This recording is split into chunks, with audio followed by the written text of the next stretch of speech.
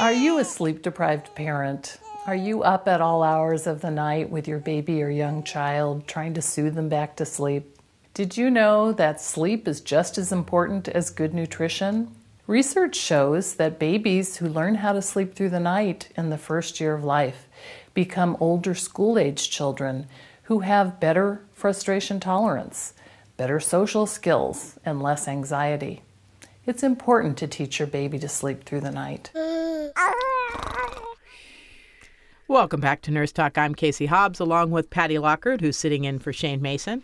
And I'm one of the thousands of nurses on duty today. Well, and exciting, sitting here with us in the studio is RN and author of Secrets of a Baby Nurse, Marsha Pod. Marsha, welcome. As always, we love having you here. Oh, I love coming. Thank you for having me. Yes. So, Marsha, let's start out talking about how and why it's so important to teach your baby to sleep. That's number one. I didn't know that you taught your baby to sleep. Believe it or not, it is a skill. And Very it is interesting. set down in the first year of life. Great. So tell us, how do you teach a baby to sleep? Well, it's a letting go process. I compare it very much to riding a bicycle. When you teach your child to get on a bicycle, you hold them at first, you talk to them, you gradually, kind of jog alongside the bike as it moves, and then you start letting go.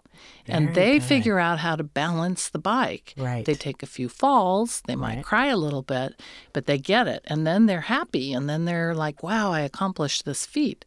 And so are the parents, right? And sleep training is a little bit like that. It's a letting go process that usually starts sometime between month 3 and 6 for most parents, when they acknowledge that their babies have independent skills, like they can pick things up and put it in their mouth, or they can roll over. That's when parents automatically, intuitively sense, I have to put my baby down a little bit more, I have to let my baby do some things for themselves. And that's when the natural Mother Nature cue is. That, I believe, is the beginning of sleep training, of letting go, putting your baby down awake, and letting them figure out how to self-settle, how to be frustrated, but calm themselves down. That is the golden place where, parents need to practice. Yeah, I could see that, because my inclination, not having been a parent, would be, if the baby's fussy, to pick the baby up. And at first, that's very appropriate. The first 3 months of life is bonding time, and that's a really important time to be attached and to make sure you build trust. Well, I would probably just not pick the baby up. I'd probably feed it. That's what we learned. Yeah, you would feed it for everything. Yes, and they still do that. Yeah. Yes. That's also natural, right? But then if you have daddy who's like, feed the baby, and the mother's saying, I just fed the baby. Okay? So it's not all about food. We're trying to heal ourselves here in America. Yeah, we have a problem with food. Yes. And so I believe it starts in infancy. If you start associating emotional pain with food, guess what? You're going to grow into an adult that looks for that food to fix themselves. That's exactly me. And that's a big skill to start right from the beginning. Exactly. It is not to associate food as a form to heal something or fix something. Well, let's getting back to the the sleeping, and in your book Secrets of a Baby Nurse, you outline the following. Let's take a look, and you probably already started on these. Encourage your newborn toward daytime wakefulness. So what that means is really that just from the very first weeks after your baby's, getting good feedings and you start to try and find what is day and what is night, it's important after you feed them not to just let them go to sleep and sleep all day. Otherwise, you'd just be feeding, sleeping all day long. And then guess who's up all night? Yeah. So the first step is really to start arousing your baby after a feeding with a diaper change and some activity and movement, and engage them face to face and have some fun with them. And it doesn't have to be a long time. It can be 15 minutes at first. But once they start getting programmed to wake up in the day and then they interact with you, a lot happens. They start learning more. They get more stimulation to their brain. And you connect with them because you get more happy time, okay? And then they have to learn, the baby has to learn how to go from an awake to a sleep state without food, okay? Because the best time to put your baby down to sleep is midway through a feeding.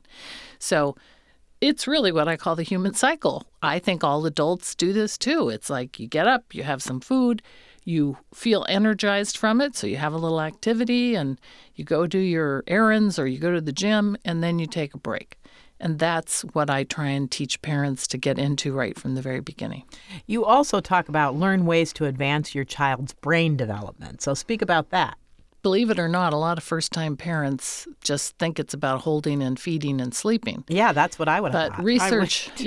research shows that when you show them things like black and white patterns, okay, when you move their bodies, even just up and down, like you're telling them to do jumping jacks or swimming strokes or bicycle kicks with their legs, movement, even if you're doing it for them, advances the brain. Interesting. So we know that from working with children who have handicaps at birth. When we move their bodies, their brain advances and they get smarter. Oh, fascinating.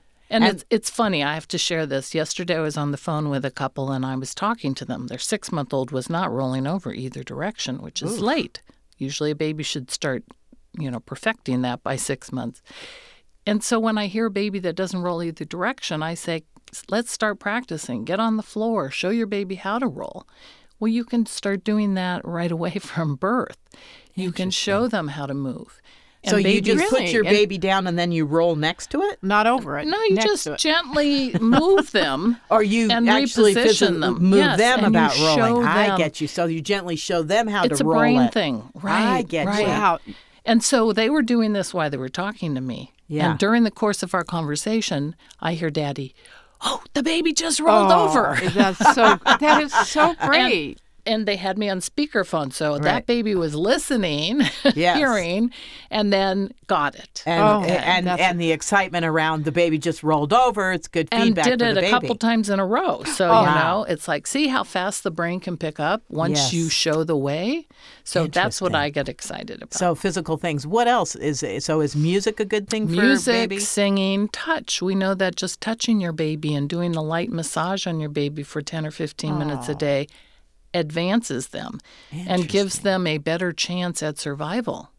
Well, that's fascinating. The touch thing I often felt, because in our culture, we're not a very touch-conscious culture. Mm-hmm. And I do think it's one of the needs that we have. So a lot of times I felt like people were coming into the ER or actually becoming sick to get touched. Yeah. To actually have somebody touching them. And it's kind of a sad thing that we have to go to that in this culture. It's sad at all ages. I just see parents more and more looking at their phones for engagement. Yes. They plot their poopy diapers and pee diapers on an app, and they look for stimulation for their children via videos on an app or a video. And so there's a lot more technology in children's faces now and not so much adult face-to-face or movement time.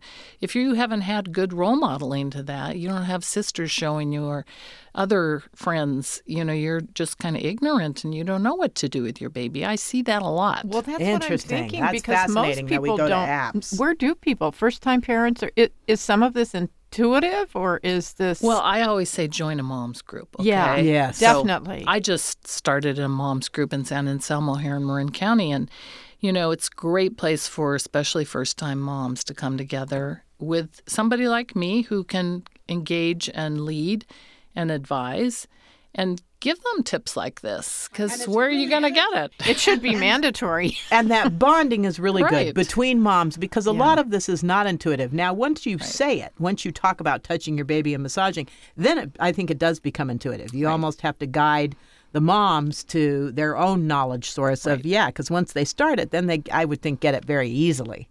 Well, it's funny, but when they're in the hospital and there's a lot going on and it's just them and their baby, they do a lot of touching, looking, examining. Yes. And then they come home and all of a sudden their they world have so is many back. things. Yeah, they have exactly. the TV, the technology, You're right. the phone ringing, and now they're distracted and they don't do as much of that. So they forget that they have to really pay attention to that. Marcia, we were talking about brain development and what's good for babies learning. There are studies that are showing that REM sleep is very important to learning. Can you talk a little bit about that? Yeah, REM sleep is the light state of sleep. And for babies, it's about half of their sleep cycle. So a sleep cycle is about 60 minutes long in a baby, 90 minutes in adults. And that first phase of sleep, or a few phases actually, is entering sleep and deep sleep. And long about the 30-minute mark, there's an arousal. And babies often, especially the sensitive ones, can act like it's time to get up and wake up, and then they skip REM. REM is what I call computer downloading time. So all the information your baby's learning, be it physical or verbal or even visual, all of that's going into their brain during this REM or active state of sleep. And so it's a very, very important time. And if they skip that, they don't leap ahead quite as fast. It takes longer for them to get to those developmental places. I think you need to be telling parents everywhere. I'm and a little it's not about only people. parents, because these skill sets that you're talking about are great for adults who missed it Absolutely. even Well, I know. to grasp Yeah. on. So if parents of babies need your help actually creating an individualized sleep plan, how do you determine the plan? Well, there's a lot of little puzzle pieces that go into place. And that's a common question I get asked. It's like, how do you know what to advise? Yeah. Well, it's looking at who is the baby. What's their personality and temperament? Are they sensitive? Are they, highly tuned into their environment? Are they social? Or, are they super attached and clingy? Also just looking at, the ease of their personality. I kind of put them on a spectrum, the super sensitive on one end and the kind of football brute type on the other. That's a baby who you can just kind of push over from a sitting position and they'll just kind of laugh at you and say, hey, that was cool. Yeah. But if you push over a sensitive baby, they'll cry. Yeah. freak out. Freak okay? out, yeah. So that's temperament and personality. Interesting. And the more easygoing your baby is, the more tolerant, the easier they are to work with to get them to sleep. Because they just catch on really easily. They don't mind being by themselves. They figure things out. But the sensitive one, they're a little fearful. They want mommy and daddy to kind of be there for them, and you have to move a little more slowly. So that's part of it. A lot of it is around their feeding styles, whether they're bottle feeding, breastfeeding, if they have reflux and other health issues that might prevent them from really doing some good feedings and going a space of time. So we know that if a baby can go like 3 hours from feeding to feeding, their chance of doing longer sleep stretches at night is going to be greater. So if they're snackers and they just eat little bits all day, they're going to want to eat little bits at night because they never really fill up and they can't go longer periods of time. Fascinating. What's fascinating to me is how different the babies are. You are born with this personality and these personality traits that are innate to you. And that's the thing that's fascinating to me is all the variations on the theme at baby level. Well, animals are like that too. I guess so. All of us are like that. Yeah. Yeah. You don't think about that. Yeah, you but don't. it's really true. So true.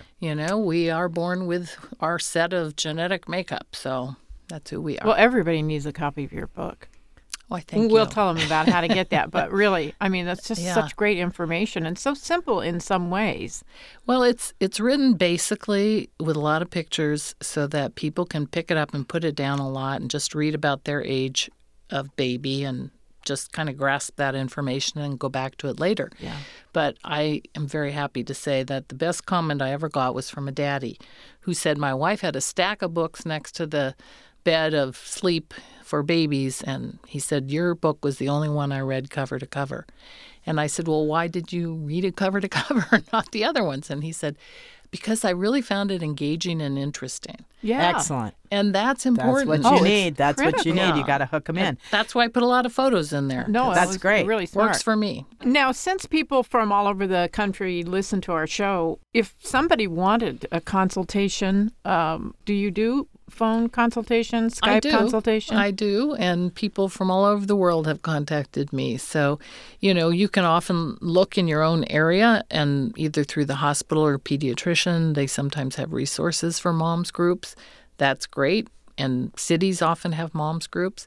But, yeah, there are baby whisperers like me, and, Yes. I do feel like sometimes getting off on the right foot and having the right information and creating a plan and having a support to get going and accountability and email contact, that all is really, really helpful. I would think so. I think it would be so nice to have somebody just to talk to who Yes. you feel knows, because that sense of panic when you first take a baby home, I imagine, is is pretty frightening, and it would be nice to have somebody who's been there, done that, Right. and can help you through it. Absolutely. And so people all need get a hold support. of you by...